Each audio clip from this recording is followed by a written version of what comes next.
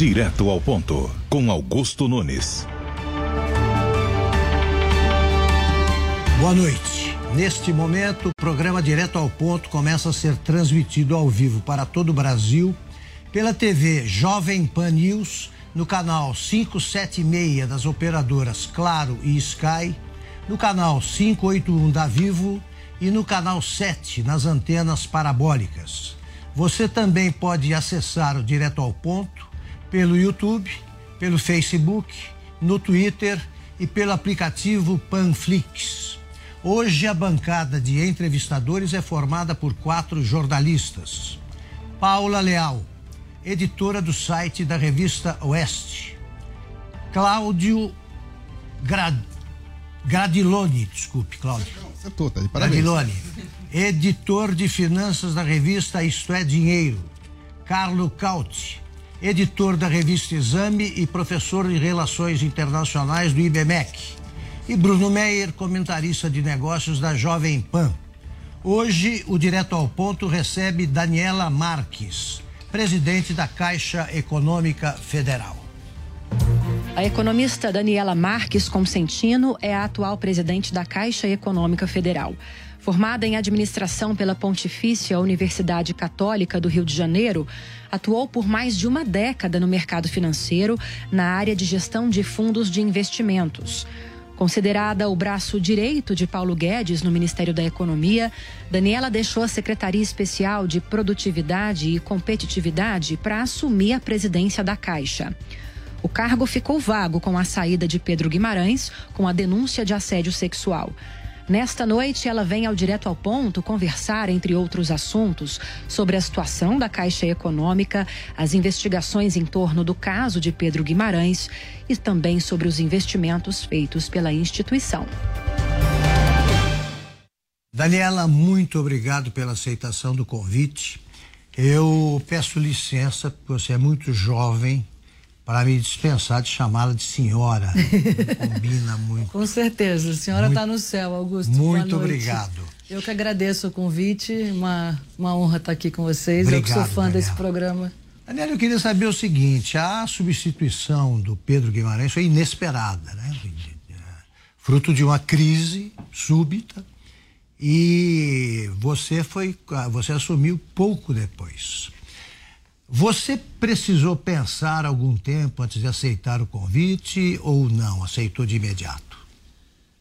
Não, Augusto, a resposta não, e digo por quê. Eu, como foi mostrado aqui, tenho uma trajetória longa no mercado financeiro, morava no Rio de Janeiro, fui sócia do ministro numa empresa de investimentos e tomei a decisão de ir para a vida pública no projeto do presidente Bolsonaro. Eu me lembro que eu fui numa convenção lá no Pavilhão Sul-América, eu estava mexida, o agora ministro, então, estava coordenando o plano econômico da campanha do candidato Jair Bolsonaro, e eu vi aquela chance de transformação do Brasil. O ministro é um cara muito brilhante, ele tem um plano muito claro, né, uma visão econômica muito sólida de botar o Brasil no caminho da prosperidade, direção de uma economia de mercado, a gente gerar riqueza. E eu comecei minha carreira do zero. Meu pai era um funcionário do Banco do Brasil e eu via naquilo, eu sentia que eu tinha que ajudar. E aí, nesse dia dessa convenção, eu até lembrei isso hoje num evento, porque teve a convenção agora, eu falei: ministro, se ele ganhar, eu vou te ajudar. Aí ele me perguntou: o que você quer fazer? Trabalhar no grupo dos bancos, tem o grupo da abertura? Eu falei: quero te ajudar. E eu fui e trabalhei ao lado dele no bastidor, né, como secretária de Assuntos Estratégicos, me envolvi muito na articulação política da pauta econômica, na articulação dentro do governo, com o Congresso. E a gente trabalhou muito na essência do plano. Então, ele tem um modelo de equilíbrio geral, tinha um plano claro, que tinham várias dimensões, e todo mundo da equipe, ele fez questão de que a equipe compartilhasse muito. Então, eu me lembro, a gente no Centro Cultural Banco do Brasil, eu já estava com ele, ninguém sabia que cargo ia ocupar, a gente sabia as dimensões do plano. Então, isso era claro para mim, isso era claro para o ex-presidente, era claro para o presidente do Banco Central, para o Gustavo Montezano. Então, todo aquele time, o Marcos Troil, que agora está no BRICS. Então, a gente tinha, e estava todo mundo unido no plano econômico em trazer uma economia de mercado, botar o Brasil em outra rota. E aí, qual é a posição que você escala? Eu comecei no bastidor, Depois eu estava na Secretaria de Produtividade e Competitividade, que é o antigo Ministério da Indústria e Comércio, e quando o presidente Bolsonaro me convidou com o apoio do ministro Paulo Guedes, ele falou, tem uma missão para você, qual é? Pega lá que agora a gente precisa de você no ataque. Então já joguei na defesa, já joguei no meio de campo e agora peguei uma das maiores instituições financeiras do Brasil. Você já conhecia bem a Caixa ou não? Está conhecendo agora? A Caixa é um mundo, né, Augusto? Então estamos falando de um banco com 161 anos de história, com quase 90 mil empregados, entre diretos e indiretos 250 mil pessoas. Eu falo empregados, às vezes o pessoal até posta para mim, porque eles se intitulam assim e eu estou aprendendo a cultura da empresa e me doando muito para tentar junto com eles escrever um novo capítulo de uma história tão longa.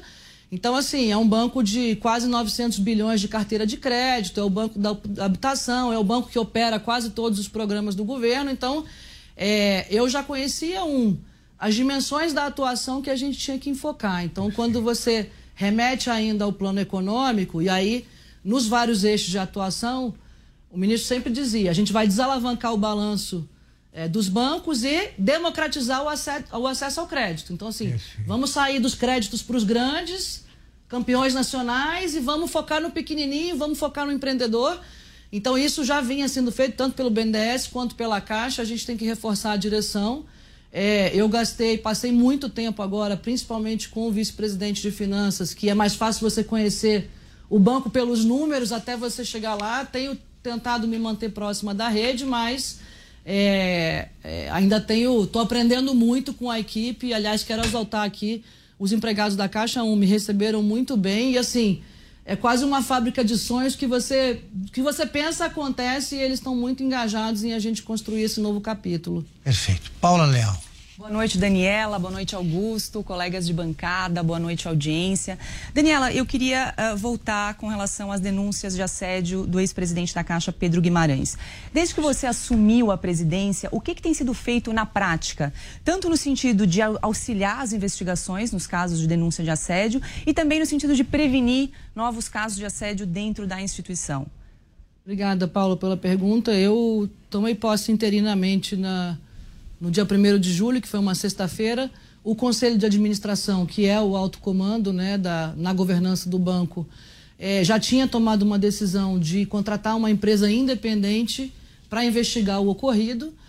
Assim que eu tomei posse interinamente e virei uma noite trabalhando, estruturando um plano de gestão de crise e saída, eu acho que o mais importante nesse processo são evidências sérias, mas envolve pessoas. E uma crise que envolve pessoas, eu acho que a gente tem que ter muito cuidado e responsabilidade em proteger todas as pessoas envolvidas.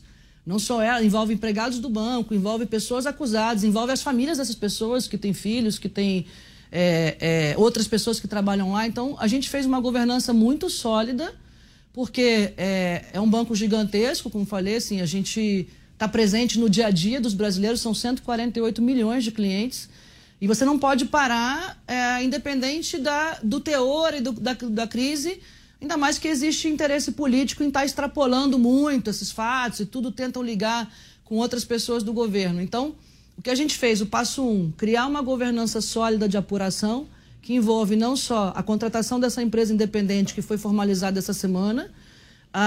2, a gente uniu todos os órgãos internos numa estrutura única de apuração que trabalha 24 horas, 7 dias por semana, de forma totalmente blindada e independente, principalmente sigilosa, porque a gente tem que preservar todo mundo que está envolvido nisso. Segundo passo foi, eu criei, e aí tive, assim que assumi, com o ministro da AGU, com o ministro da CGU, então a AGU, a Advocacia Geral da União, a CGU é a Controladoria Geral da União, que está me apoiando nas investigações junto com essa empresa independente, mais o Tribunal de Contas da União. Eu tive com a presidente Ana Reis e com o vice-presidente ministro Bruno Dantas para construir uma comissão de supervisionamento independente, também com um membro do Conselho de Administração, que é o presidente do Comitê de Auditoria. Então, além de ter uma estrutura permanente, 2, a gente tem uma comissão que é formada por outros órgãos para supervisionar os trabalhos. O terceiro passo que eu fiz foi abrir um canal de diálogo e de proteção, apoio e acolhimento diretamente com as mulheres, com as empregadas do banco. Então, a gente criou uma sala permanente com 25 mulheres responsáveis por esse apoio e acolhimento e atender. Porque eu quis entender e depurar o que estava acontecendo, quais eram as dores daquele processo, se realmente tinha pertinência ou não. E aí achei importante que eu estivesse próxima para realmente tentar ter alguma dimensão do que aconteceu, e eu estou tratando isso com muita seriedade, com muito rigor, mas também com muita independência. Então, essa governança está montada, está tudo funcionando, estruturado. Não é um trabalho que você resolva em 30 dias, então não adianta achar que em 30 dias você consegue apurar tudo, investigar, e a gente também está cooperando com os órgãos, Ministério Público, Ministério Público do Trabalho, e com logo tento desfecho, se houverem penalidades, a gente vai aplicar as penalidades, sejam elas internas, sejam elas externas. Então, eu fiz esse compromisso na minha posse, né, de que eu ia ter rigor e seriedade. Isso está sendo feito, mas a gente tem que se reconstituir e seguir a vida, porque é um banco de história longa e, de novo, a gente tem que ter muito cuidado para preservar as pessoas nesse processo e não... eu não sou juíza, então não cabe a mim julgar, cabe a mim ter um processo sólido, independente e transparente de apuração, mas eu não sou juíza, não sou Deus para entrar e fazer algum pré-julgamento, então estou tendo muito cuidado nesse processo para ser muito isento e principalmente preservar todas as pessoas envolvidas. Cláudio Gradiloni. Boa noite, presidente. Obrigado por estar aqui conosco. Vou continuar na linha da pergunta da Paula. Claro, entendo a sua preocupação de preservar as pessoas, mas dentro desse quase um mês de cargo, desse quase um mês de trabalho, vou tentar não chamar de senhora, você falou da pertinência. Há pertinência nas acusações? As acusações são pertinentes ou houve exagero? O que de fato se sabe até agora? Não consigo julgar, Cláudio. Assim, existem denúncias e as denúncias estão sendo apuradas, então existem pessoas que denunciaram, existem pessoas acusadas e é um processo de apuração que demora, que tem que cruzar informações. Eu recomendo que a gente dê segurança aos canais de denúncia, tá? Assim, fortaleceu a corregedoria, então eu aprovei, ato seguinte, uma reestruturação funcional do banco, onde a corregedoria, que era vinculada à presidência, ela agora passa a ser vinculada ao Conselho de Administração. Isso é um primeiro passo de uma agenda que eu pretendo implementar e deixar como legado de elevar os padrões de governança do banco. Então, assim, eu quero ir para as melhores práticas de mercado, na estrutura de comitês que assessoram o Conselho de Administração, fortalecer a área de compliance para a gente trabalhar preventivo e eu ter um padrão de empresas listadas no novo mercado e até que sirva como referência para outras empresas do poder público. Então, a corregedoria está apurando, tem autonomia total para trabalhar. A empresa independente vai começar um trabalho agora, também tem autonomia total, tem uma estrutura permanente. Agora, repito, eu não tenho... seria muito leviano da minha parte fazer qualquer pré-julgamento. Assim. O melhor que eu posso fazer é criar uma estrutura muito sólida e robusta de apuração. Carlos Cauti. Presidente, boa noite. Obrigado por estar conosco. Fazendo um paralelo, a senhora veio me permite chamar a senhora, mas a senhora vem do mercado financeiro, então de bancos particulares, e agora está no banco público. Fazendo um paralelo, a senhora falou de melhores práticas. Quanto essas situações muito desagradáveis por mulheres são frequentes no mercado, na iniciativa privada, e quanto no poder público, e como se combate isso, se é o mesmo jeito, mesmas formas de contrastar isso, ou se muda isso, dependendo se for poder público ou iniciativa privada? Carlos, essa pergunta assim, foi parte da minha reflexão quando eu tive que lidar com as evidências e o quanto isso machucou a estima do banco, até porque houve uma superexposição do caso e, assim, gestão de crise, você tem que isolar a crise, né? E, na verdade, quando você fala de assédio sexual no trabalho, ou violência contra a mulher, ou abuso sexual, a gente vem tendo seguidos casos na imprensa, todo dia noticia, todo dia tem uma nota de repúdio e pouco plano de ação, né? Então, assim, a proposta que eu fiz para o Conselho da Caixa e tive aprovação unânime foi, olha, o que a gente tem aqui é o sintoma de uma doença que, na verdade, ela existe no país inteiro, em todas as empresas, nos tribunais de justiça, nas públicas, nas privadas. Tem pesquisas que apontam que 52% das mulheres, ou seja, metade das mulheres economicamente ativas, são vítimas de algum tipo de assédio no trabalho.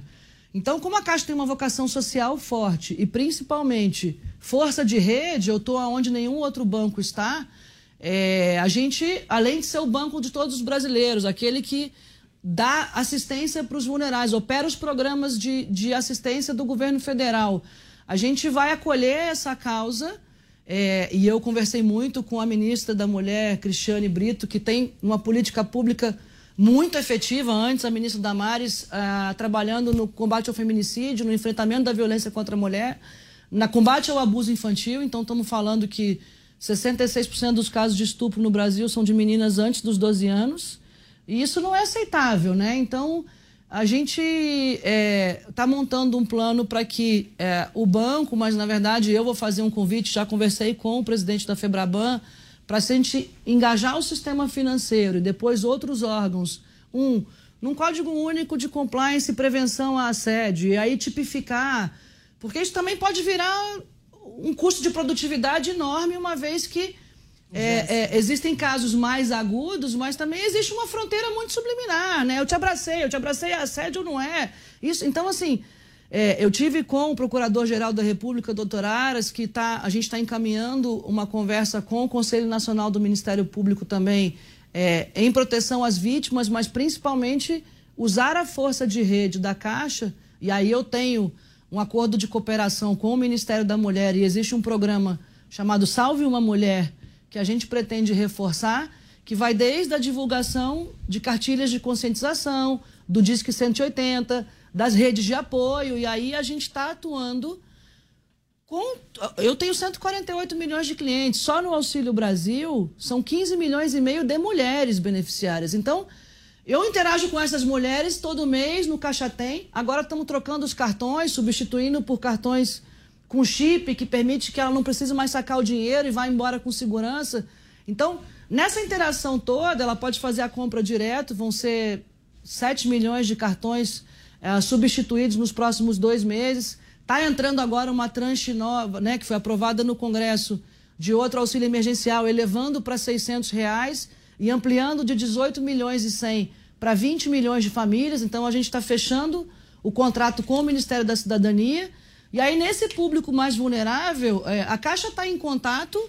E por que não a gente unir forças e esforços para estar conscientizando, para estar ajudando a divulgar os canais, porque existe a política pública, mas a mãe ou a menina que estão lá no Amapá, ou em Roraima, ou em Rondônia, ela às vezes não denuncia por medo, porque não sabe como fazer, porque nem sabe que existe um Disque 180 que é gratuito. Então é um pouco a gente, independente do desfecho da investigação do episódio, a gente, com a nossa vocação social, e a gente está trabalhando nessa camada mais vulnerável, mas também com essa força de rede toda, são 27 mil postos de atendimento, entre agências, que são 14 mil, mais lotéricas, mais postos em 99,5% dos municípios do Brasil. Então, eu acho que há uma potência muito grande, os empregados estão muito engajados nisso, a gente já está fazendo treinamentos internos para que a gente atue de forma efetiva, para que, na verdade, esse assunto deixe de existir, né? Assim, acho que está ultrapassado, né, Paula? Assim, a gente não devia mais estar falando disso. Bruno Meyer. Daniela, boa noite. Desde que você, há uns poucos dias que você está à frente da Caixa Econômica Federal, uma das palavras que você mais usou em entrevistas e até com os funcionários, com os 90 mil empregados aí da Caixa, foi empreendedorismo. Foi uma das palavras que você mais usou em todos os discursos. Por quê? E quais ações que a Caixa, na sua gestão, vai tomar aí na questão do empreendedorismo? Ótima pergunta, Bruno. Assim, empreendedorismo é uma das maiores ferramentas de redução de desigualdade social e transformação que existem. As nações que prosperaram e geraram riqueza porque inseriram as pessoas nos mercados. Então, quando você olha um país como o Brasil, e aí falam assim, muito, Augusto, os liberais não têm coração e não são sociais, fala, ora, se você está prestando assistência, né, e a Caixa é o banco que opera o programa de assistência do governo federal, Auxílio Brasil, se eu estou prestando assistência social, mas tem uma novidade muito grande nesse programa que não existia no anterior, que é, eu quero te dar assistência sim, mas eu quero promover uma rampa financeira para que você tenha a sua dignidade e conquiste a independência, a independência financeira da sua família. Você não quer perpetuar pessoas em programas sociais, porque isso sustenta projetos políticos, até porque esse tipo de política econômica não deu certo em lugar nenhum do mundo. Então, é um pouco assim, você quer ir para o caminho da miséria ou você quer ir para o caminho da prosperidade? Então, quando eu olho que eu tenho essas 20 milhões de famílias ali, e a gente está apoiando, e aí você tem uma informação que, para mim, é de utilidade pública máxima, que é, no programa Auxílio Brasil, diferente do programa anterior, a pessoa pode ter carteira assinada por 2 anos que ela não deixa de receber o programa. 2, ela pode abrir uma microempresa individual, uma MEI, e até que ela atinja um certo limite de faturamento, independente do tempo, ela continua recebendo o programa. Então, assim, por que a pessoa não se formaliza? 1, porque ela tem medo de pagar imposto, e 2, tem medo de perder o auxílio. Então, assim, eu acho que se a gente trabalha a educação financeira na base e você, ao mesmo tempo que você provê assistência para essas 20 milhões de famílias, temos ainda as 38 milhões de pessoas que eram os invisíveis, que falaram que foram bancarizadas durante a pandemia através do auxílio emergencial que a Caixa operou. Se você trabalha educação financeira, crédito focado no pequeno, em vez de focar no grande, apoio e capacitação, e aí eu tenho conversado bastante, principalmente com o Sebrae, tive uma reunião com o presidente do Sebrae, para que a gente amplie e direcione cada um na sua vocação, ele na capacitação técnica de gestão e a gente enfocado no crédito, mas também na educação financeira, nessa questão de divulgar e compartilhar essa informação. Você fala, olha, abre a sua MEI, eu vou ter cartilha, vou ter um QR Code nos extratos, nos aplicativos do Caixa Tem. Então a gente vai vir com o empreendedorismo como estratégia central, assim, a gente vai trabalhar muito focado no cliente, menos no... A Caixa trabalhava muito focada no produto, porque eu acho que é uma oportunidade fantástica da gente trabalhar a rampa financeira, e aí eu tenho o cliente do auxílio, eu vou poder operar agora o crédito consignado em cima do auxílio, que vai estar disponível. Aí teve a medida provisória do microcrédito, que eu opero. Aí tem agora, hoje, a gente começou...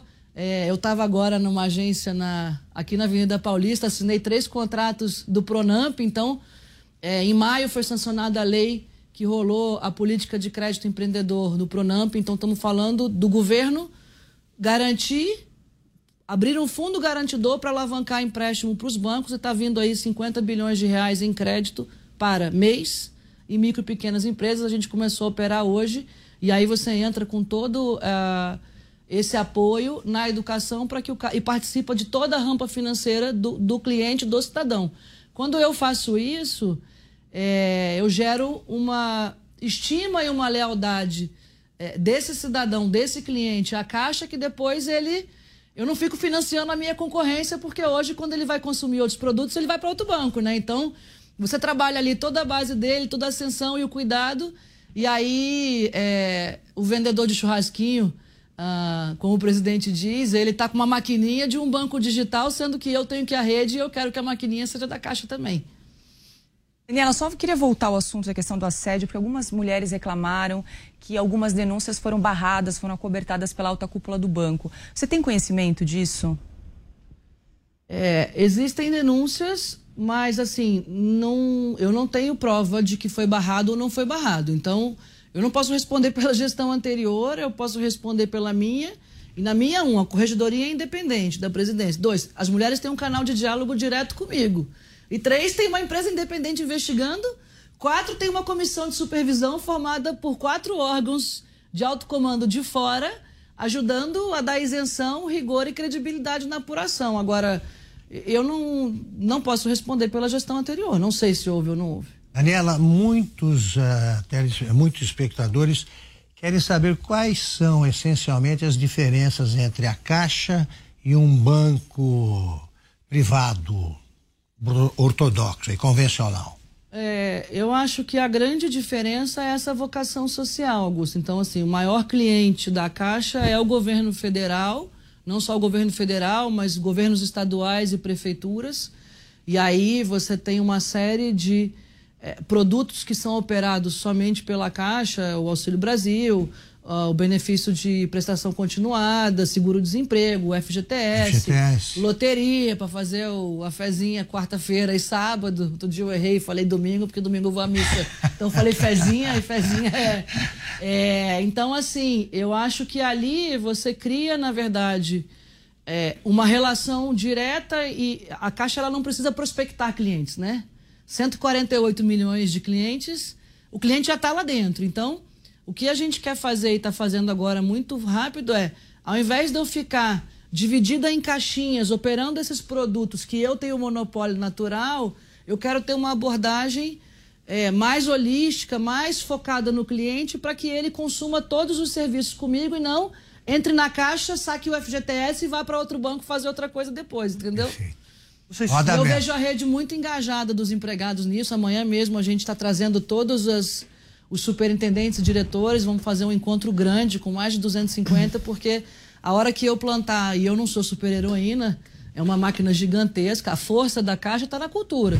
Por isso pagou o auxílio emergencial para 68 milhões de pessoas em 30 dias. Isso não tem super-herói nem super-heroína que faça isso. Tem sim um banco de pessoas muito engajadas, que amam muito o banco, e que eu estou plantando sementes para que a gente modernize um pouco a forma como se relaciona com o cliente a partir de transformações que aconteceram, muitas agora recentes. Então estamos falando de um Brasil que vai ter 5G, de um Brasil que tem liberdade econômica, qualquer um abre uma empresa em 24 horas, antes demorava até 90 dias para você abrir, de um Brasil que tem o Pix, que revolucionou e democratizou a transação financeira sem custo, né? Então, isso aí, na verdade, tirou dinheiro dos bancos em tarifa, ainda bem que agora eu estou do lado de cá, porque...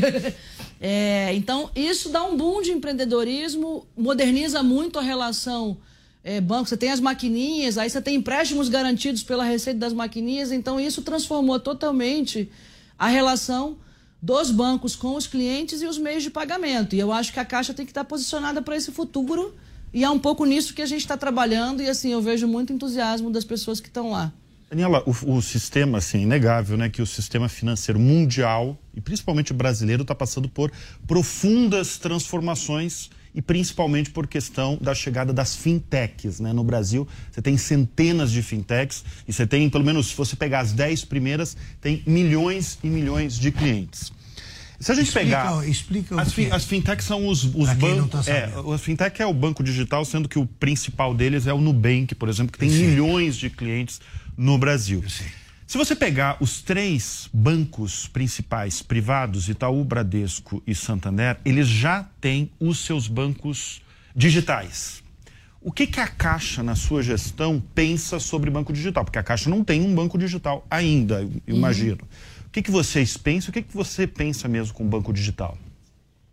Bruno, voltando ainda assim, voltando na essência do que foi o plano, teve um passo inicial que era a plataforma Gov.br. Então, na época lá dos estudos, da concepção, você tinha um modelo indiano chamado India Stack, que digitalizou e bancarizou 1 bilhão de indianos.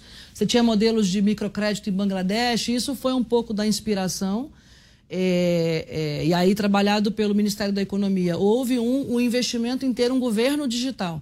Esse governo digital que aconteceu, então a plataforma.gov.br, ela não tinha nem 1 milhão de usuários há 4 anos atrás, hoje tem mais de 130 milhões de usuários, permitiu que houvesse um cadastro único, que permitiu que a gente, Caixa, contra o operador do auxílio emergencial, agisse tão rápido na pandemia. Então, é através da estratégia digital que foi tudo isso possível, e aí estamos falando que hoje o Brasil é o 7º governo mais digital do mundo e o primeiro das Américas, na frente do Canadá e dos Estados Unidos, quanto serviços, são mais de 4 mil serviços digitalizados. Como eu opero nos meus programas contratados, né, e de novo, o governo federal, agora vem o Vale Gás, o Vale Caminhoneiro, tudo isso são cadastros que eu adapto e aí eu gero essa bancarização para trabalhar, e eu percebi que ainda existe muito espaço para simplificar e desburocratizar os processos da Caixa. Então, o que a gente está focado agora? o meu cliente hoje é analógico e o cliente digital está nessas fintechs que você falou. Eu dei uma entrevista recente que eu falei, a Caixa é o transatlântico, tem um monte de barquinho todo dia tirando uma casquinha e na verdade, ao invés de eu ter o cliente analógico, eu quero ter o cliente digital. E isso passa por um processo de abertura de conta digital, que a gente ainda não tinha, por incrível que pareça.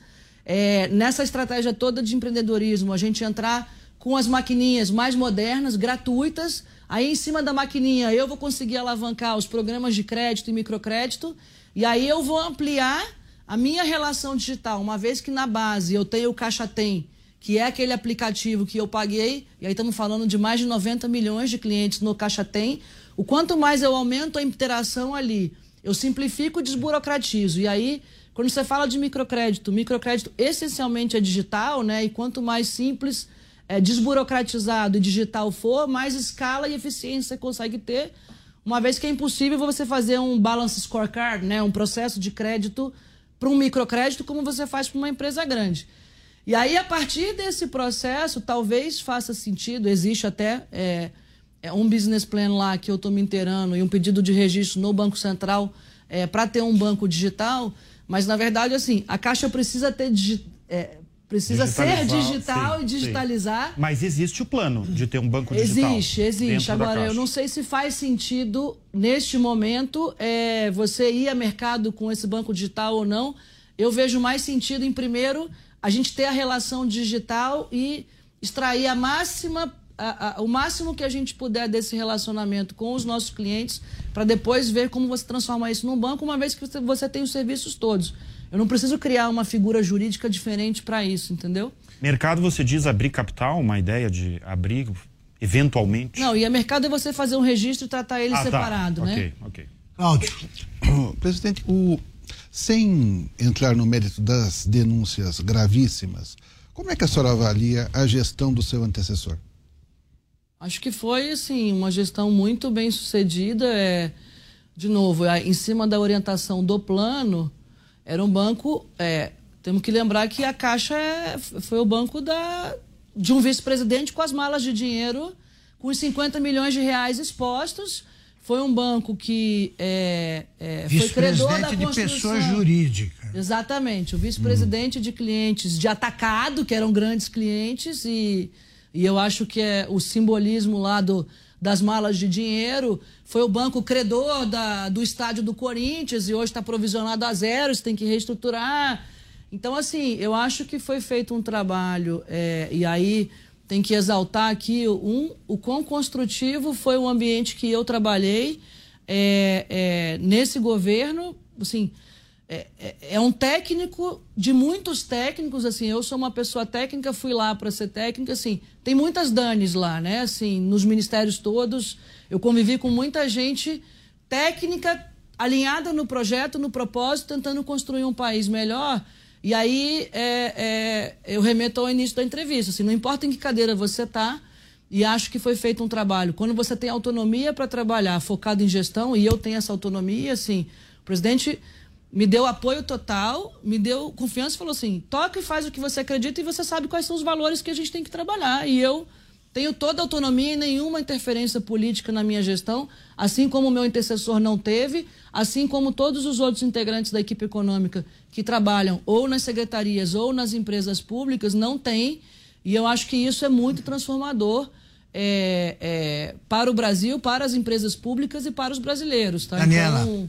para que não fiquem em dúvidas, não restem dúvidas, o vice-presidente a que nos referimos, em outro governo, vice-presidente da Caixa, foi o Gedel Vieira Lima. Isso. Presidente, eu vou pegar o gancho da pergunta do Bruno, falando sobre o Banco Digital. O Nubank se tornou um dos maiores bancos do Brasil sem ter uma só agência. E muitos outros bancos particulares estão fechando agências. Por quê? Porque está tudo se tornando mais digital e tem menos necessidade de ir até a agência bancária.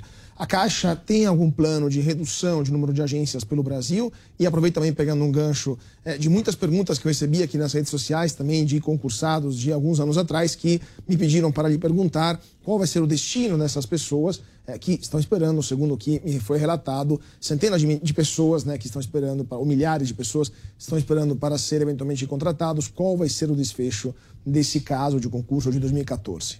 Obrigada, Carlos. Começando da segunda para a primeira, que eu também assumi, assim, recebo muitas mensagens e até muito respeitosas e eu fui logo me inteirar, falei, o que é esse concurso? E a Caixa, ela se submete à aprovação e à determinação do Ministério da Economia, né? Então é através da Secretaria de Governança das Estatais, que é gerido lá, e principalmente com previsão da lei orçamentária, é que vem alçada para que a gente possa efetivar esses concursos ou não. Então, eu busquei me inteirar para ver o que eu podia fazer. Obviamente, se eu pudesse, eu chamaria, você tem que ver se faz sentido, aonde faz sentido, e é o que, por quê e para quê, né?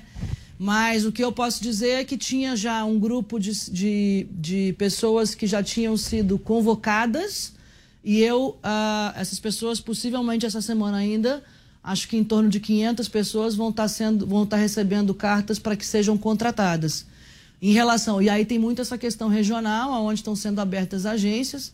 Eu ainda não fui a fundo na questão financeira do balanço das agências, mas o que eu acho que faz sentido, e é um pouco como eu vejo como estava sendo conduzido, é que a Caixa, nessa vocação social, ela está onde nenhum outro banco está, né? E isso é principalmente nas regiões mais carentes. Então, ao mesmo tempo que existe essa transformação digital toda que a gente falou, e aí sim, eu pretendo me modernizar para que o cliente deixe de ser cliente desse banco que você mencionou e fique na Caixa na hora que ele entra no mundo digital, da maquininha, do microcrédito e tal, até porque eu tenho muito mais potencial e muito mais a oferecer em produtos e principalmente em crédito para esse cliente do que qualquer outro banco menor. Mas quando você olha na camada mais vulnerável, está falando de pessoas que muitas vezes não são alfabetizadas ou que são mais vulneráveis, e aí eu volto para o meu ponto da jornada empreendedora e eu estar mais perto. Esse cliente precisa do contato, ele precisa da informação, ele precisa da explicação. Então, eu vejo com bons olhos uma estratégia onde você tem poucos pontos aonde ninguém está, justamente para dar esse apoio, e isso até adiciona valor à marca, né? Porque você gera empatia no cidadão com a sua marca e tem uma parte que é intangível no seu valor de marca, e a Caixa é o banco de todos os brasileiros. Ao mesmo tempo, você pode abrir em poucos lugares e ir fechando nos grandes centros, onde com certeza existe menos necessidade. Então, eu brinquei que é a estratégia 0 ou menos 5, né? Cada 5 que você abre, você poderia fechar 10, a gente está discutindo isso ali no conselho diretor que eu tenho com os vice-presidentes, mas eu não acho que uma coisa inviabilizada. Hoje eu vejo como estratégias complementares, porque são públicos, né, e segmentos de clientes completamente diferentes e em faixas de renda diferentes, e eu quero participar dessa conquista da independência financeira, dessa rampa financeira da independência, uma vez que as ferramentas e os fundamentos que a gente precisa disso economicamente, eu acho que foram gerados agora pelos projetos aprovados que eu falei, e pelo 5G, pelo Pix, etc. Paula. Eu quero voltar a falar das mulheres, porque no seu discurso de posse você disse que a Caixa será a mãe das causas das mulheres. Que tipo de iniciativa a Caixa tem hoje voltada ao público feminino, tanto para concessão de crédito quanto para o empreendedorismo? Você tinha comentado antes dessa rede de apoio para mulheres. Aliás, a gente podia ficar falando só disso aqui, Paulo. Mas é temático. Eu vejo assim, como eu falei, a gente quer dentro da nossa vocação social. E aí, nessa restauração que foi aprovada, a gente integrou a área de pessoas com a área de logística para que pessoas e processos estejam integrados a partir da matriz, para que justamente eu propicie esse ambiente mais fluido com a rede e eu consiga ter uma melhor relação com o cliente da Caixa. Na dimensão de sustentabilidade, foi criada uma área de sustentabilidade e empreendedorismo dedicada. A gente está trabalhando em 3 pilares. O primeiro é a proteção, e aí vai ser parceria com o Ministério da Mulher e Direitos Humanos, a gente ampliando a difusão e a conscientização dos canais de proteção às mulheres, para que elas se encorajem a denunciar caso estejam sendo vítimas de relação abusiva ou violência, e principalmente que a gente comece a dar luz a esse tema, que é um tema dolorido, para que você iniba os abusadores, né? Vai pensar, tem gente olhando, com mais cuidado e mais atenção nesse tema. Outra dimensão que a gente quer trabalhar, e você falou assim, a mulher ela é o esteio da família, né? Ela só no Auxílio Brasil, quase 85% das famílias são chefiadas por mulheres. Ela é o centro de decisão de consumo e do poder econômico de uma família e do Brasil. Então, assim, toda a indústria de propaganda é focada na mulher. Por quê? 75% a 85% da decisão de compra está com a mulher. Então, você pega varejo, supermercado, vestuário, calçado, loja de construção, tudo focado na mulher. Quando você atravessa pro supermercado financeiro, que eu brinco, né? E surgiram essas plataformas digitais todas, vem no supermercado financeiro e tal... Por algum motivo, esse ambiente não gera estímulo para a mulher. Então, assim, isso não tem nada a ver com divisão de classe, e eu não acredito nisso, obviamente. Assim, eu cheguei aonde eu cheguei por vocação. Então, ainda que eu reconheça alguns obstáculos, não é segregando e dois, não é criando política econômica não meritocrática e socialista que você consegue gerar uma rampa para que outras meninas de 18 anos... que sonham em trabalhar em mercado financeiro, que sonham em ser políticas ou jornalistas, cheguem lá, né? Você tem que apoiar a vocação. E aí o apoio à vocação, que é onde a gente vai atuar, é com empreendedorismo, com informação, com educação financeira. Então, assim, você tem que trabalhar na base para que a mulher tenha liberdade para fazer e ser o que ela quiser. E aí a gente pretende ter um espaço e um programa dedicado para gerar o estímulo, porque hoje o setor financeiro, por algum motivo, não gera estímulos para as mulheres e, a despeito dela ter essa relevância enquanto detentora do poder econômico da família, quando você entra no produto financeiro ou no crédito, ela não é nem um terço de nada. E aí você fala, bom, eu vi várias pesquisas, eu estava liderando uma estratégia nacional de empreendedorismo feminino lá no Ministério da Economia, e isso está no centro da política pública agora, foi lançado... no último dia 8 de março, lá no Palácio. É esse vácuo que a gente quer entender e aí gerar uma estratégia assim. A mulher tem a vocação do cuidado, né, Paula? Ela cuida do filho, ela cuida do marido, ela cuida da casa, ela cuida do parceiro, ela cuida dela, gosta de fazer a unha, gosta de maquiar. E aí você fala assim, por que ela gosta de ir no salão, na loja de sapato, e o banco não pode ser convidativo de alguma forma? Então a gente ter um cuidado especial... com quem mais cuida e tem a vocação do cuidado, e com isso a gente vai trabalhar em 3 pilares, que é o da proteção, e acho que esse não é mercadológico, e esse eu pretendo tentar liderar esforços, o próprio presidente tem me apoiado muito nisso, o Ministério da Mulher, eu conversei com o presidente da Câmara já, Arthur Lira, para que a gente faça, com o presidente da FEBRABAN, que é a Federação dos Bancos, para que a gente faça uma união de esforços nisso. Eu acho que as próprias empresas todas que têm verba de ESG, assim, a gente não tem mais que ver essa estatística. Aí o segundo vai ser a promoção do empreendedorismo, e aí trabalhar um pouco. Existem milhares de redes de apoio, né, de empreendedorismo feminino, você fala muito sobre isso no seu programa, então é um pouco esse cuidado a mais para a gente estar apoiando. Não com produto, assim, dinheiro não tem carimbo, né? Então, assim, você vai dar taxa diferente para a mulher? Não. Dinheiro não tem bolso esquerdo nem direito, independência financeira muito menos, e eu acho que as mulheres buscam proteção, né? Assim, você tem que ter proteção para si, para sua família, e aí a hora que você trabalha a própria independência financeira, ela deixa de submeter ao relacionamento abusivo, porque muitas vezes se submete porque não tem condição de subsistência para si e para seus filhos, e ela quer liberdade econômica e financeira, e a gente tem que apoiar na vocação. Então, com esse caminho de empreendedorismo, de crédito, de apoio, de informação, de trabalhar o despertar, que eu acho que você conjuga liberdade e proteção e ajuda que a mulher ocupe os espaços que ela quiser. Então, vai ter produto no sentido de previdência.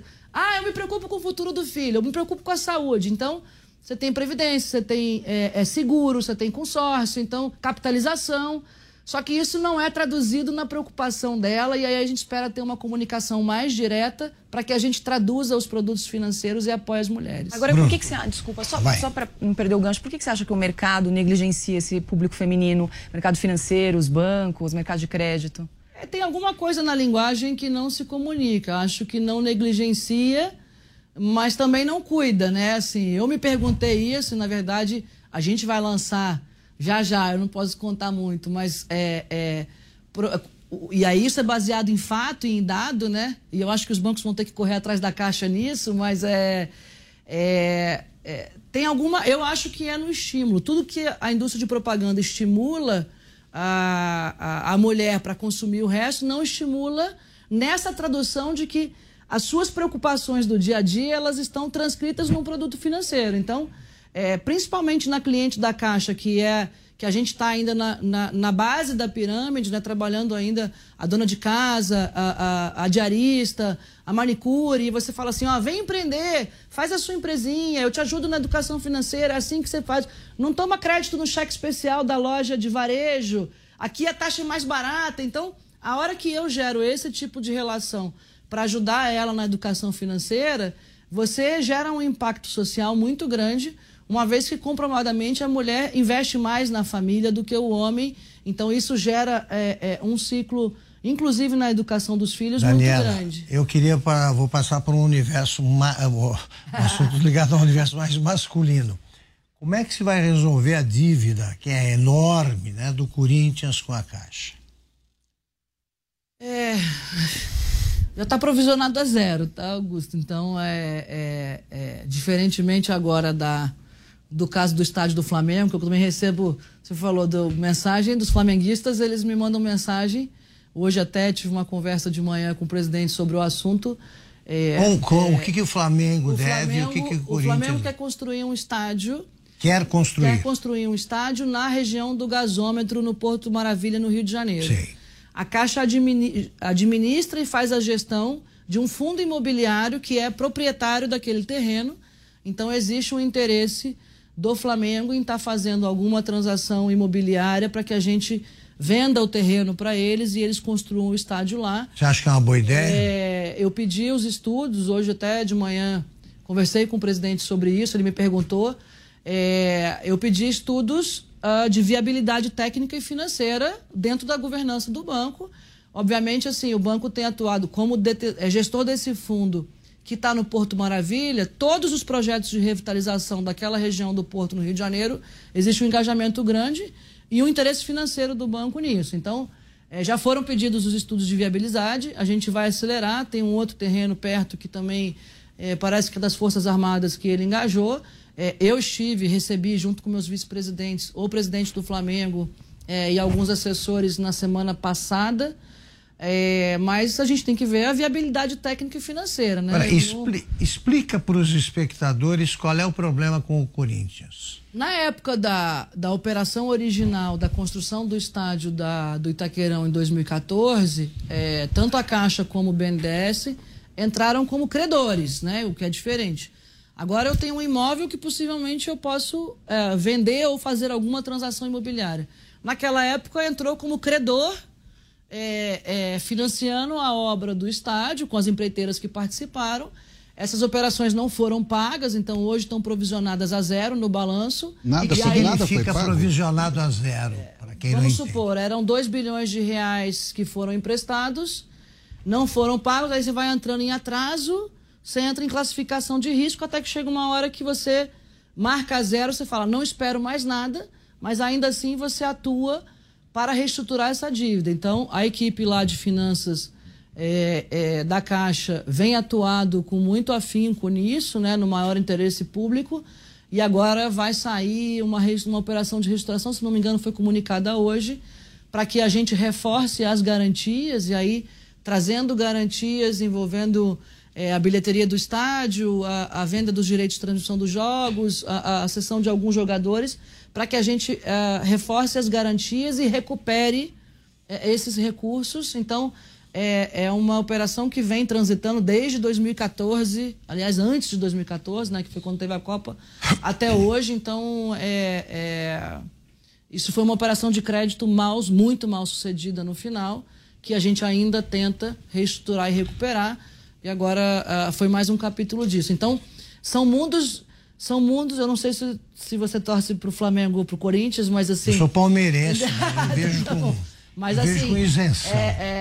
O escopo das transações é totalmente diferente, né, nesse caso. Desculpa, nada foi pago, presidente? O Corinthians não pagou um tostão do empréstimo? Está recuperando. Agora a gente reforçou as garantias, e aí quando você pega a garantia na bilheteria do estádio, etc., começa a criar um fluxo de amortização. Eu não participei dessas transações, dessa instrução, não tenho tanto detalhe, mas assim, teve um comitê grande agora que esse reforço de garantia dá uma viabilidade de pagamentos muito maior, uma vez que o clube em si tem um ativo muito valioso, né? Seja na torcida, que é enorme, na bilheteria, seja nos jogadores, seja na venda dos direitos de transmissão. Então, eu acho que isso vai permitir que a gente tenha um cenário diferente para frente. E no caso do Flamengo, qual a sua avaliação como executiva financeira? É bom negócio ou não é? Como executiva financeira, assim, é parte da... Vocês já viram o ministro Paulo Guedes falando assim, quero vender todos os imóveis, não faz sentido nem o governo federal, a União, muito menos um banco estatal ter praia, terreno, apartamento, casa. Então, estamos falando que hoje, valor contábil, só a União tem R$1 trilhão em imóveis. Obviamente que a burocracia para vender é muito difícil, tem que fazer um processo concorrencial, estudos, mas assim, é parte essencial da nossa estratégia, Cláudio, reduzir o tamanho do patrimônio para que gere mais recursos para você investir em política pública de fato, porque é ali que o brasileiro mais precisa, e não ter terreno, praia particular, praia em Angra, casa em Brasília, terreno em São Paulo. Então hoje a gente tem uma herança do tamanho que o Estado chegou, que não é razoável. Não é razoável você ter R$1 trilhão em imóvel, o que significa que você tem um orçamento de R$8 bilhões no Ministério da Infraestrutura para fazer infraestrutura básica e Estado, e você está sentado num latifúndio de imóvel. Então a gente tem, parte da essência do plano, e eu estou ali como um membro do time executando uma estratégia, né, ainda que dentro da governança e do escopo do banco, reduzir o balanço, desalavancar o balanço e vender ativos. Então Porto Maravilha vem lá de trás. Interessa vender, velho.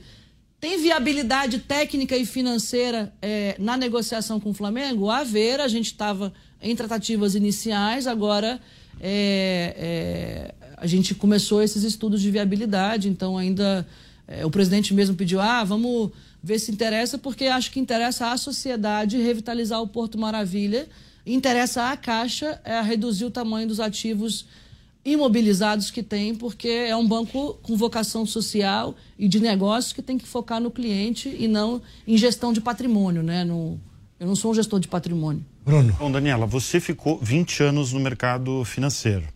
Como é que foi sair de um mercado que é conhecido principalmente pelas rápidas decisões e entrar em janeiro de 2019 num governo, num estado grande, e para usar as palavras que você acabou de usar na última resposta, burocrático?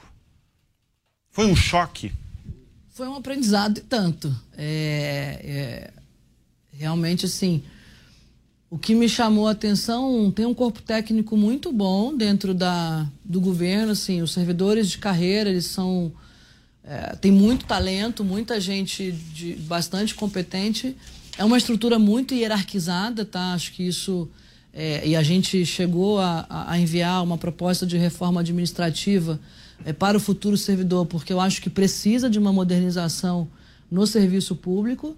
Então, eu acho você tem ali uma adaptação, mas o que a gente sempre acreditou na nossa trajetória de mercado, assim, e eu aprendi isso muito com o próprio ministro, na força da complementariedade, né? É o que eu acredito também na questão de homens e mulheres. Você fala assim, não tem a competição de homens. Agora as mulheres querem chegar ao poder, não, as mulheres querem que, se elas quiserem exercer a vocação numa carreira que antes não tinham tantas mulheres, que elas sejam tratadas igual, ponto final. Então, lugar de trabalho para mim é lugar de vocação, de respeito e de mérito. E isso vale assim... Quem é melhor, eu que vi de fora ou o servidor? Na verdade, são ângulos diferentes, e eu acho que a força está justamente nessa complementariedade. Então, como eles estão lá há muito tempo e a gente chega de fora, a gente chega com muita ideia nova. Eu aprendi muito desse mundo de controles e dos processos, e eu acho que justamente esse componente de inovação com a preservação das carreiras, a resultante foi muito boa, tanto que passamos por uma pandemia, né? Um choque econômico nunca visto, uma crise de saúde, e ainda assim a gente conseguiu ter uma agenda de reformas muito bem sucedidas, ao mesmo tempo que combatia a pandemia. Eu acho que isso foi muito dessa resultante que teve muito presente não só no Ministério, mas em outros ministérios também. Teve alguma frustração no Ministério da Economia? Por exemplo, a reforma administrativa que você acabou de citar. Foi, de certa forma, frustrante ela não ter avançado? Eu acho que a gente, assim, o primeiro ano a gente concentrou o foco em fazer a reforma da Previdência, fizemos a Lei da Liberdade Econômica, e aí o Brasil começou a retomar, e quando chegou em fevereiro do segundo ano, veio o choque econômico que parou, Bruno. Então, assim, você fala, eu vim do mercado, me lembro, trabalhava na mesa operando bolsa, e você pega a crise do atentado terrorista. Fechou o aeroporto de Nova York, sei lá, 6 horas. A gente está falando de uma crise que fechou o espaço aéreo do mundo, que colocou as pessoas em casa, em que a gente tinha um plano que era um binômio econômico de controlar gastos e fazer reformas pró-mercado, estimulando o ambiente de negócio, a competitividade, a liberdade. E você tem que parar e mudar toda a estratégia num esforço gigantesco de trabalho. Acho que foi um privilégio do Brasil ter tido alguém com a capacidade e a visão do ministro Paulo Guedes nesse momento mais difícil da história, com certeza, porque ele tem uma visão e um equilíbrio geral na cabeça dele que é muito claro, ele tem uma formação muito sólida em economia, o que fez com que a gente gastasse 700 bilhões, não poupou esforços em salvar empresas, empregos, vidas, e para a saúde, e ainda assim voltou com superávit de contas públicas. E óbvio que nesse processo todo, aí veio toda a questão da vacina, e ainda assim você conseguiu fazer um Banco Central independente, que era uma agenda parada há 30 anos. Então, assim, eu não tenho frustração, não, pelo contrário. Assim, eu acho que a história vai reconhecer o que foi feito, porque e aí você fala, eu gostaria de trabalhar sem pandemia, assim, em tempos normais, e isso não, assim, a relação com o serviço público, ou ainda que a gente tivesse sonhos maiores, com certeza foi o menor dos problemas nesse período, né? Vamos passar para o lado esquerdo. Vou fazer uma última pergunta sobre essa questão do ex-presidente da Caixa, sobre esse caso que aconteceu do diretor que acabou sendo encontrado morto do lado do prédio da Caixa. Eu queria só entender o que a senhora acha desse caso, se podemos comentar, se é uma investigação em andamento, até para tentar evitar teorias da conspiração sobre esse caso. O que aconteceu com esse diretor que foi encontrado morto na sede do banco em Brasília? Foi uma tragédia, Carlos. Infelizmente, assim, o que leva uma pessoa a tirar a própria vida, só a pessoa sabe. Então, assim, o que a gente tomou de providência imediata foi prestar assistência total para a família. A gente botou equipe, botou psicólogos, eu mesma tive E é uma dor muito grande, assim, não tem... Ninguém pode explorar a tragédia na política, sabe? Então, assim, infelizmente... Foi colocado, presidente, desculpa interromper, a questão que ele estava investigando, estava na equipe de apuração no caso. A senhora acha que tem alguma coisa a ver? Se não foi especulação política também? Foi um excesso da mídia? Sim, estava, e ainda que tivesse envolvido o que não há indício,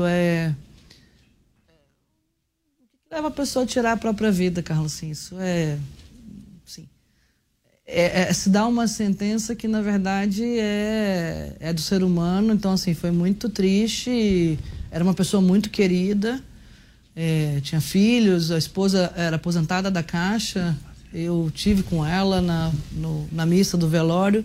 Era um funcionário, um empregado muito querido, não apontava nada, então assim, é inexplicável, mas assim, é óbvio que a gente também está colaborando, e aí isso é um caso policial mesmo, mas assim, existem imagens que comprovadamente ele estava sozinho e tirou a própria vida, e acho que não tem explicação. Isso aí é só fé e força para a família, e aí cada um com a sua fé, eu tenho a minha, mas que ele seja acolhido e confortado nessa decisão, porque não é algo que você tem nem que falar. Vamos para um rápido intervalo, voltaremos já com a segunda e última parte da entrevista com Daniela Marques, presidente da Caixa Econômica Federal.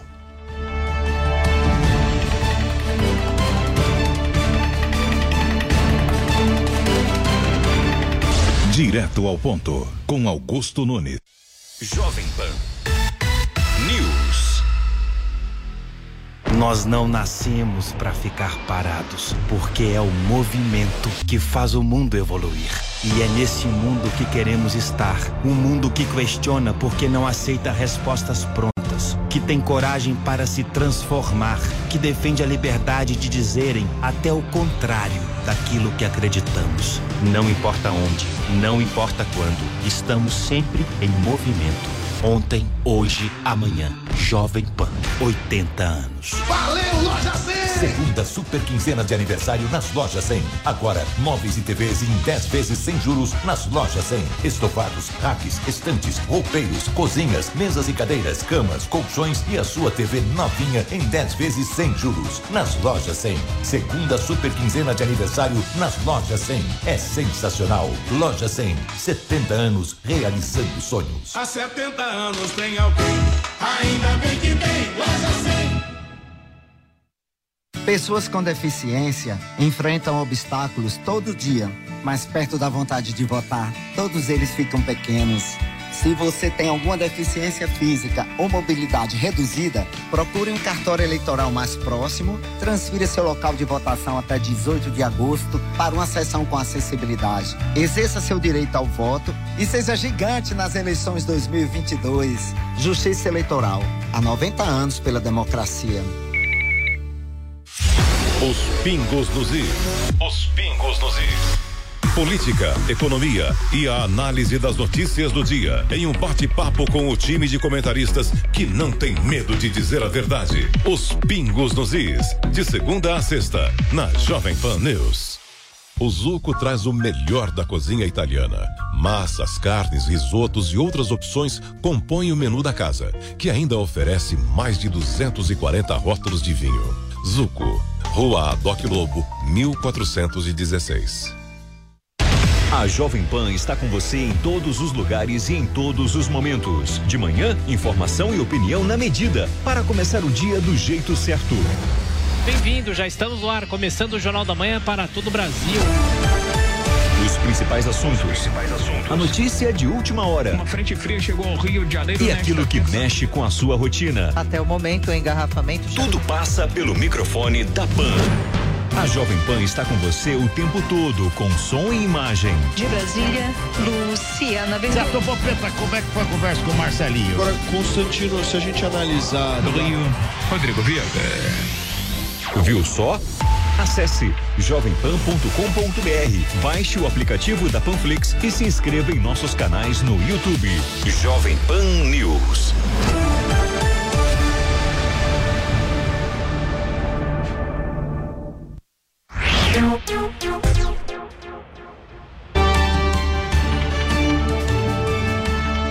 Estamos de volta para a segunda e última parte da entrevista com Daniela Marques, presidente da Caixa Econômica Federal. Daniela, no começo do governo, o ministro Paulo Guedes se declarava favorável à privatização dos bancos públicos. Agora ele não tem dito nada sobre isso. É possível pensar na privatização da Caixa? Porque pela descrição que você faz desses trabalhos, é muito difícil entregar por uma instituição privada. Não está no plano, não. O que você tem a dizer sobre isso? Não está no plano, assim, a gente tem muita coisa na fila ali, assim, inclusive o próprio Correio, a gente aprovou um projeto de lei na Câmara, infelizmente não andou no Senado, assim, acho que ali existe realmente uma necessidade de você ampliar o ambiente competitivo, né? Então não tem necessidade de você ter um monopólio. O serviço é ruim e caro, na minha leitura, e aí, com certeza, existe uma falsa, uma narrativa falsa que é dizer para o cidadão, olha, a sua carta não vai chegar, não. Vai sim, vai chegar mais rápido, vai chegar mais barato, porque hoje, por exemplo, para eu contratar uma entrega expressa do Auxílio Brasil, custa R$10 e na Amazon você contrata por 10, a TV e não sei o que, vai tudo, assim, outros lugares têm exemplos e está na frente. Então, sobre a Caixa não tem nenhum plano de privatização. Não se pensa nisso, pelo menos por enquanto. Mas você acha que deve privatizar? Eu acho que não está no plano. Então, eu acho que a gente deve fazer educação financeira e usar essa vocação social da Caixa, o que pode conciliar o social com o resultado, mas para a gente, em cima da forma como foi concebido o programa Auxílio Brasil, a gente realmente está apoiando a rampa financeira, a independência financeira e a dignidade do brasileiro para que ele realize seus sonhos da sua família. Então, eu acho que a gente quer entrar muito forte nesse enfoque de cidadão. Outra dimensão que a gente vai entrar, que aí, voltando ao plano, era o Mais Brasil, Menos Brasília, foram aprovados uma série de marcos regulatórios que deram segurança para investimentos, saneamento, gás, telecom, startup. O BNDES e a PPI tem um negócio que a gente chama fábrica de projeto para as prefeituras, que a Caixa está atuando como estruturador de projetos de iluminação pública, de resíduo, de creche, de escola. E aí eu tenho uma abordagem, focada no crédito descentralizado e no cidadão, usando o empreendedorismo como ferramenta de redução de desigualdade e transformação. De outra dimensão, sendo o banco das prefeituras e aí ampliando esse esforço de parcerias público-privadas na estruturação de projetos de utilidade pública, e aí você vai estar presente na vida do cidadão como um todo e principalmente participando da ascensão dele. A partir disso, você tem um potencial que você está abrindo o próprio canal e aí ter uma relação mais empática com o banco para que ele deixe de consumir os outros produtos mais sofisticados nos outros bancos e não na Caixa. Assuntos femininos? Não. Esse não é feminino, esse é para todos. Não, eu queria voltar um pouquinho no tempo para falar sobre a pandemia. Porque você fazia parte da equipe do Paulo Guedes, né, quando estourou a pandemia. E você participou das discussões para elaboração aí dos planos para tentar minimizar os efeitos econômicos da pandemia aqui no Brasil. Queria saber o que foi mais difícil nesse período para discutir todas essas medidas num curto espaço de tempo, com toda a pressão, com todas as incertezas. E qual dessas iniciativas você acha que foi mais inovadora ou que fez mais a diferença na vida do brasileiro?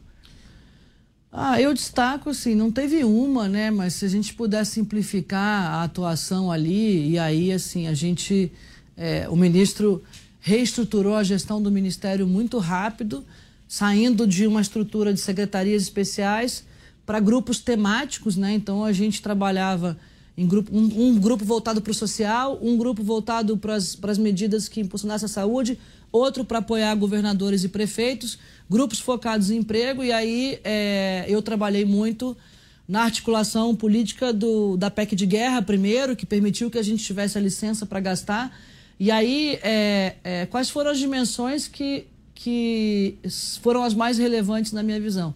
O auxílio emergencial, sem dúvida, e aí o presidente, nenhum brasileiro pode ficar para trás, e ele preocupado o tempo todo com um cara que queria sair para trabalhar, porque ele janta o que ele faz na renda do almoço, e a hora que você impede as pessoas de saírem de casa e de um cara que vende água mineral na praia não poder vender mais, essa pessoa não estava no programa de assistência do Estado, e aí na cabeça do presidente era o vendedor do churrasquinho, e ele sempre esteve preocupado com isso. Na cabeça do ministro, vamos fazer o voucher do Milton Friedman, né? E como é que é transferência direta de renda mesmo, não dá para ter intermediário no meio do caminho.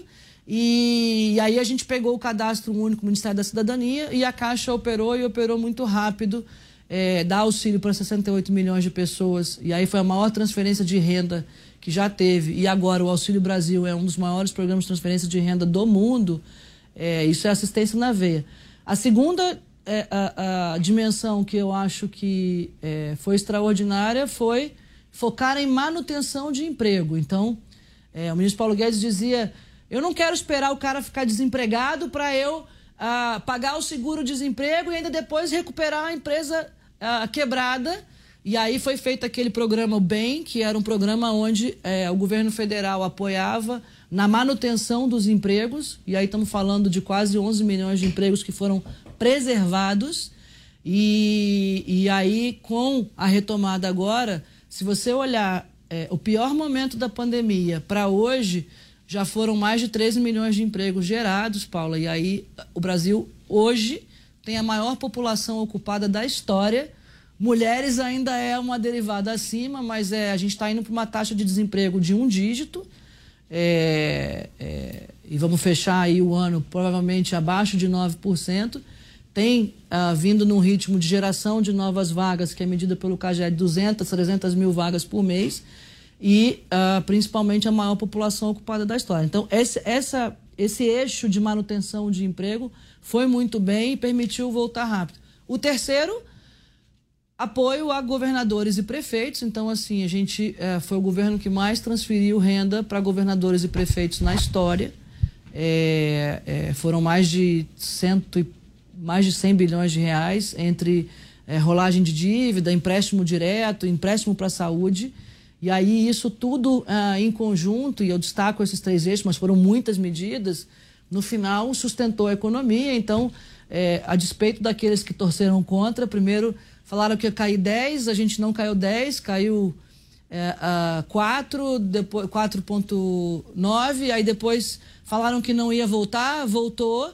Esse ano ia ter recessão, então o ministro, o ano passado até deu uma entrevista falando, estão apostando errado na recessão, e agora você está vendo seguidas revisões de crescimento para cima. Então os bancos todos apostavam em recessão, a gente já está indo para uma projeção de crescimento possivelmente de 2%. Então o resultado desse esforço é muito gratificante. Assim, eu me doei muito, estou sozinho em Brasília com meu filho e fui lá para ajudar, e assim, eu sinceramente tenho muito orgulho do que foi feito na pandemia, e acho que as pessoas não têm a dimensão, um dia vão ter, do tamanho do choque econômico que a gente viveu.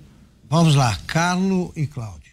Presidente, só voltando ao assunto da privatização da Caixa. Ter um banco público não é um problema por si só, pelo banco público, é o que se faz com esse banco público. E no passado, as gestões do PT, não somente com a Caixa, mas também com outros bancos públicos, fizeram políticas econômicas desastrosas, para usar um eufemismo, né? Criaram dependência de um lado, com foco de corrupção do outro, e também distorções no mercado também. Então, o que a Caixa fez ou está fazendo para criar anticorpos para que isso não aconteça de novo? Porque um dia isso pode voltar a acontecer, tendo um banco público com a dimensão da Caixa, o desastre que poderia acontecer no Brasil seria ainda maior do que foi no passado, né? Isso daí, Carlos, tem a ver com a forma como você faz a política de crédito. Então, quando você pega não só o caso da Caixa, como do próprio BNDES, a hora que você entra com crédito ilimitado, garantido pela União, se o seu credor é o Carlos, é a Dani, é um estádio, é uma empreiteira, ou é um país um país lá fora de ditadura socialista, no final é você pegar o recurso da União, o recurso do povo brasileiro, e botar para garantir empréstimo. Então, esses processos não existem mais, né? Uma vez que as políticas... E aí essa história da desalavanca o balanço, recolhe, e a gente focar em pagar a dívida que foi herdada disso. E aí você fortalece a própria governança, porque não pode ser um processo personalíssimo. E aí, voltando ao início da minha entrevista, acho que foi para o Cláudio que eu falei, assim, eu pretendo...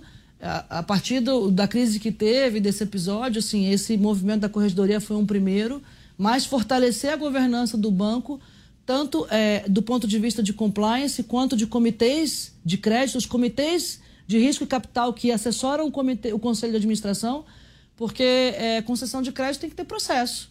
Esse processo tem que ser impessoal e ele tem que ser colegiado, e aí eu pretendo subir bastante a régua para que eu proteja a Caixa de interferências políticas quaisquer, e isso você faz a partir da governança. E aí eu acho que depois baixar a régua é mais difícil do que subir. Então, tudo que eu puder descentralizar de poder da presidência da Caixa ou individual, e despersonalizar os processos e fortalecer a governança do banco, você protege o banco e os empregados e a próprio patrimônio da população brasileira, uma vez que o banco é do povo brasileiro, né? Qualquer empresa pública é do povo, não é do governo, né? Nem do presidente, nem do ministro, nem do Congresso. A gente protege o patrimônio do povo brasileiro de qualquer transição político-partidária, principalmente gestões nocivas como a que você mencionou. Áudio. Eu vou continuar na pergunta do Carlos. Uma eventual abertura de capital, uma listagem do capital da Caixa na Bolsa, não garantiria ou não melhoraria ou não essa estabilidade da governança no longo prazo, presidente? Não, eu acho que assim, essa restauração que a gente fez agora, que eu propus ao Conselho, integrando a vice-presidência de pessoas e de logística, criando uma vice-presidência corporativa, né? Com gestão integrada de pessoas e processos para que você tenha mais eficiência e fluidez e faça isso se comunicar com a rede melhor, foi muito inspirado na estrutura do Banco do Brasil. A vice-presidência de sustentabilidade, eles tratam o tema, não tem uma dedicada, a independência da corregedoria também baseada em melhores práticas, e eu agora tenho revisado ali, discutido com os vice-presidentes para que a gente fortaleça o compliance, que aí é você atuar na prevenção. Então, eu tenho uma vice-presidência de riscos forte, mas o risco já está atuando no dia a dia e no monitoramento. O compliance, ele trabalha na prevenção, então, assim, eu vejo espaço ainda para fortalecer o compliance e fortalecer alguns comitês internos que assessoram principalmente o comitê o Conselho de Administração, fortalecer a política de integridade, mas principalmente treinamento e prevenção. E aí você pode ter um padrão de governança de novo mercado, né, de uma empresa listada, como você mencionou, sem ser listada ou até acima, tá? Então, eu acho que é bem possível fazer isso e tenho trabalhado, estou com um grupo interno dedicado, e isso envolve a própria estrutura de TI, porque uma vez que existem muitos processos manualizados, a hora que você digitaliza processos, você despersonaliza, você reduz a incidência de erros operacionais, mas principalmente de qualquer tipo de desvio de conduta que possa haver das pessoas que trabalham. Né? Mas a Caixa tem, na antiga gestão do Pedro Guimarães, foi meio que anunciado que poderia entrar ter uma abertura de capital, não? Do Banco Digital, né? Então houve uma abertura de capital da Caixa Seguridade, que é a divisão de previdência e seguros. Existia então assim, a estratégia sempre foi o banco principal, que é esse que opera os contratos com o governo, possivelmente é muito difícil de abrir, porque você tem vários monopólios contratados que só você opera, e aí você conseguir separar isso para você ir a mercado, no fundo a sua relação não é competitiva de mercado, porque você teria que quebrar esse monopólio com o governo. Então, não é algo que nem para imaginar. Na estratégia era vender subsidiárias, vender patrimônio imobilizado, e aí extrair valor e criar valor para a sua vocação central, que para mim é pegar essa vocação social e focar no cidadão através de empreendedorismo e através da utilidade pública, sendo o banco parceiro das prefeituras nos programas de parceria público-privada. Então, assim, o BNDES está ali com a fábrica de projeto, é como se ele faz a receita e eu monto e distribuo a pizza através de superintendências regionais, atuando muito próximas dos prefeitos, porque principalmente nos municípios menores, e tem muitos municípios que são até deficitários no Brasil, pequenininhos, são mais de 5 mil municípios, o prefeito muitas vezes não tem base de capital humano e inteligência de projeto, e aí a gente está distribuindo isso junto e entrando, financiando ou capturando investidores. Deixa eu mudar de setor agora totalmente. A Caixa, desde 2019, ela avançou muito na concessão de crédito para o agronegócio. Em 2019 estava na 8ª posição, e eu entrevistei no início do ano Pedro Guimarães justamente para falar dessa concessão de crédito para o agronegócio. Ele tinha falado no início do ano que até dezembro a instituição almejava fechar o ano com 50 bilhões de reais em concessões. Isso vai se manter? Como é que é a sua visão para o agronegócio? Tem algumas dimensões de atuação, então assim, ainda que se chegue nisso, você pegar o que é a vocação da Caixa, assim como o Banco do Brasil é o banco que tem a vocação do agronegócio e começou a isso há 80 anos atrás, a Caixa tem a vocação e a competência para a habitação, né? Então, da carteira de crédito da Caixa, que são quase 900 bilhões de reais, quase 2/3 é o negócio de habitação como um todo, e aí a captação... E ele entrou, teve uma entrada agora recente, é o segundo ano que vai operar o Plano Safra agora, então foi aprovada essa tranche, são 329 bilhões, né? 329, não sei se é preciso isso, mas próximo disso, do governo federal. A Caixa é o segundo ano que participa, então, quando você está entrando num negócio novo, que você não é especialista, tem uma curva de aprendizado, e eu estou muito, nesses meus 20 dias que tem muitos temas, mas assim, muito focada, como o Plano Safra, você tem a janela do clima mesmo, né, da colheita, então são 60 dias para você operar. A gente participou pela segunda vez, capturou 11 bilhões de reais, que vai ser operado pela Caixa. E aí, além do Crediagro, de outros pequenos, a gente está focado em implementar isso. Como eu enxergo isso, e aí trazendo para a vocação social, eu acho que essa questão do agro está apontado para uma direção digital e agroambiental, né? Então, assim, quando você... E aí eu quero usar muito a vocação da Caixa no social para eu estar apoiando o pequeno produtor em conciliar a preservação, né, a preservação e a parte sustentável com a monetização dele, gerando descarbonização na produção, a gente ajudando no mercado voluntário. Em maio último foi regulado o mercado de carbono, o Brasil vai ser uma potência de carbono, então com certeza um dos maiores exportadores, se não o maior do mundo. Acho que estima-se que 25% do mercado de carbono do mundo vai ser a partir do Brasil. O Brasil é uma potência verde, é uma segurança climática, então eu vejo essa atuação do ponto de vista estratégico de visão de futuro mais integrada no social ambiental e aí principalmente ligada com esses instrumentos de captação que foram desenvolvidos, e aí você liga o capital, o CPR Verde, o FIAGRO, que são o quê? Instrumentos que ligam o capital que está lá em São Paulo, na Faria Lima, com o produtor, e aí você ajuda o produtor a já fazer uma coisa sustentável, e aí a gente está atuando mais próximo desse desenvolvimento do mercado regulado e voluntário de carbono, integrado na estratégia agro. Então, assim, a gente vai discutir, por hora estamos focados em ser eficientes na execução do Plano Safra, mas é algo que a gente tem que se inteirar e se aprofundar para revisar ou não a estratégia que estava dada, mas que está sendo continuada por hora. Paula.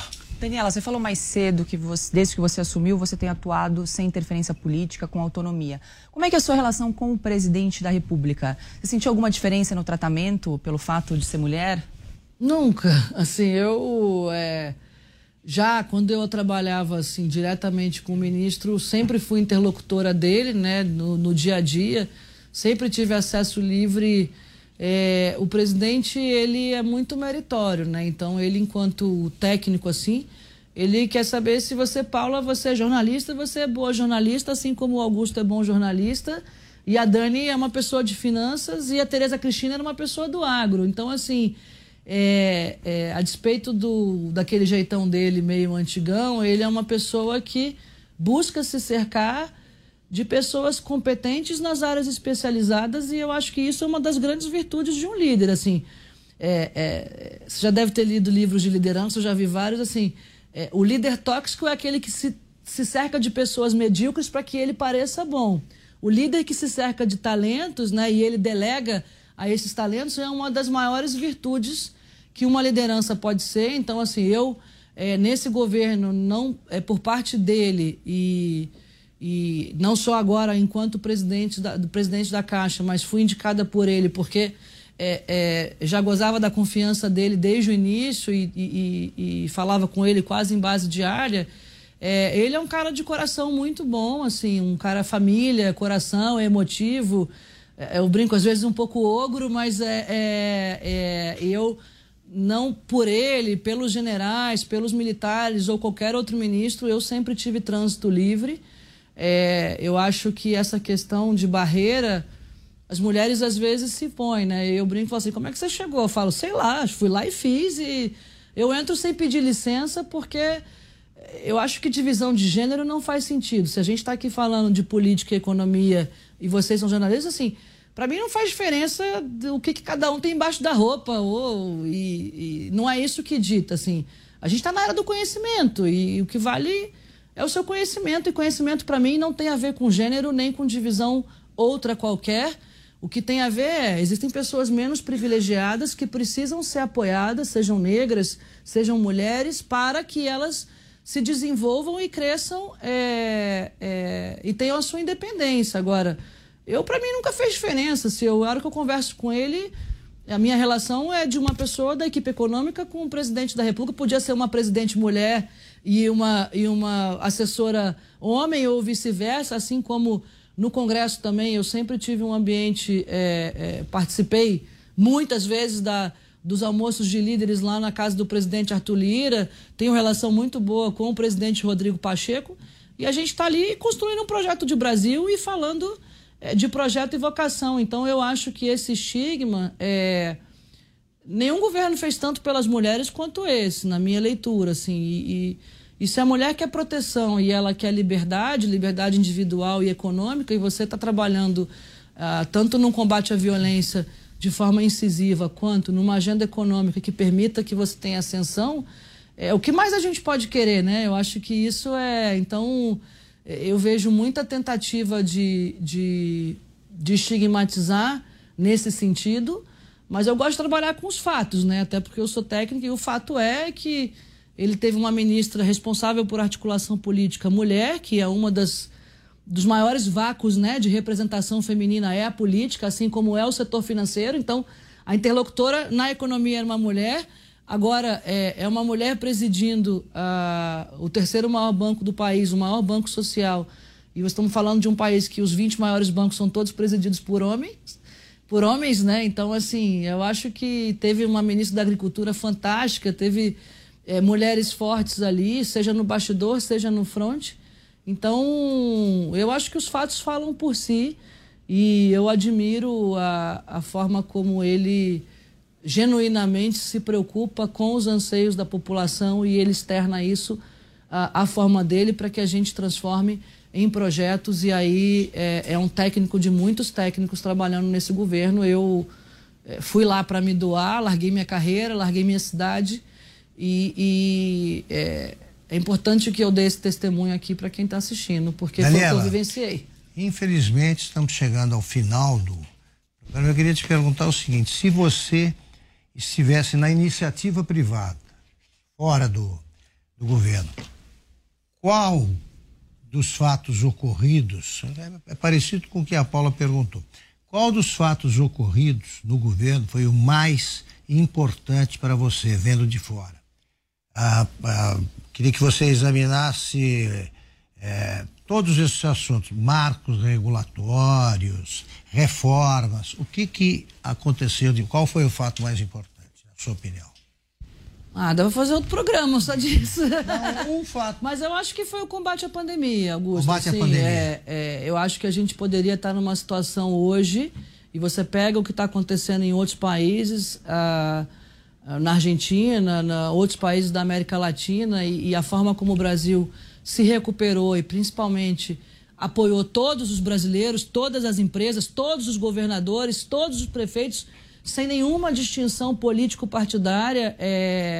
Eu acho que realmente foi um privilégio do Brasil ter tanta gente engajada e focado em política de Estado num momento, talvez a pior crise que qualquer pessoa que esteja à vida tenha vivido, né?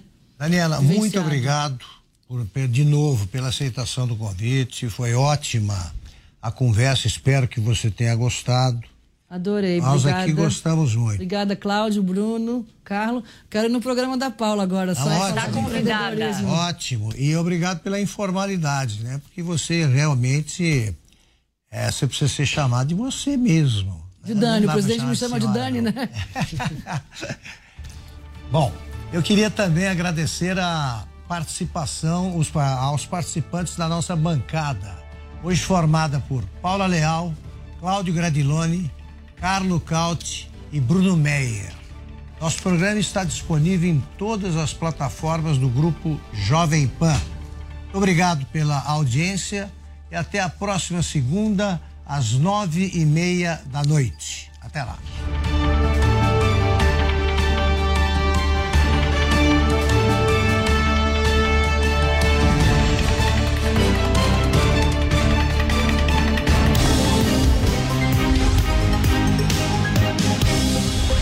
Direto ao ponto, com Augusto Nunes.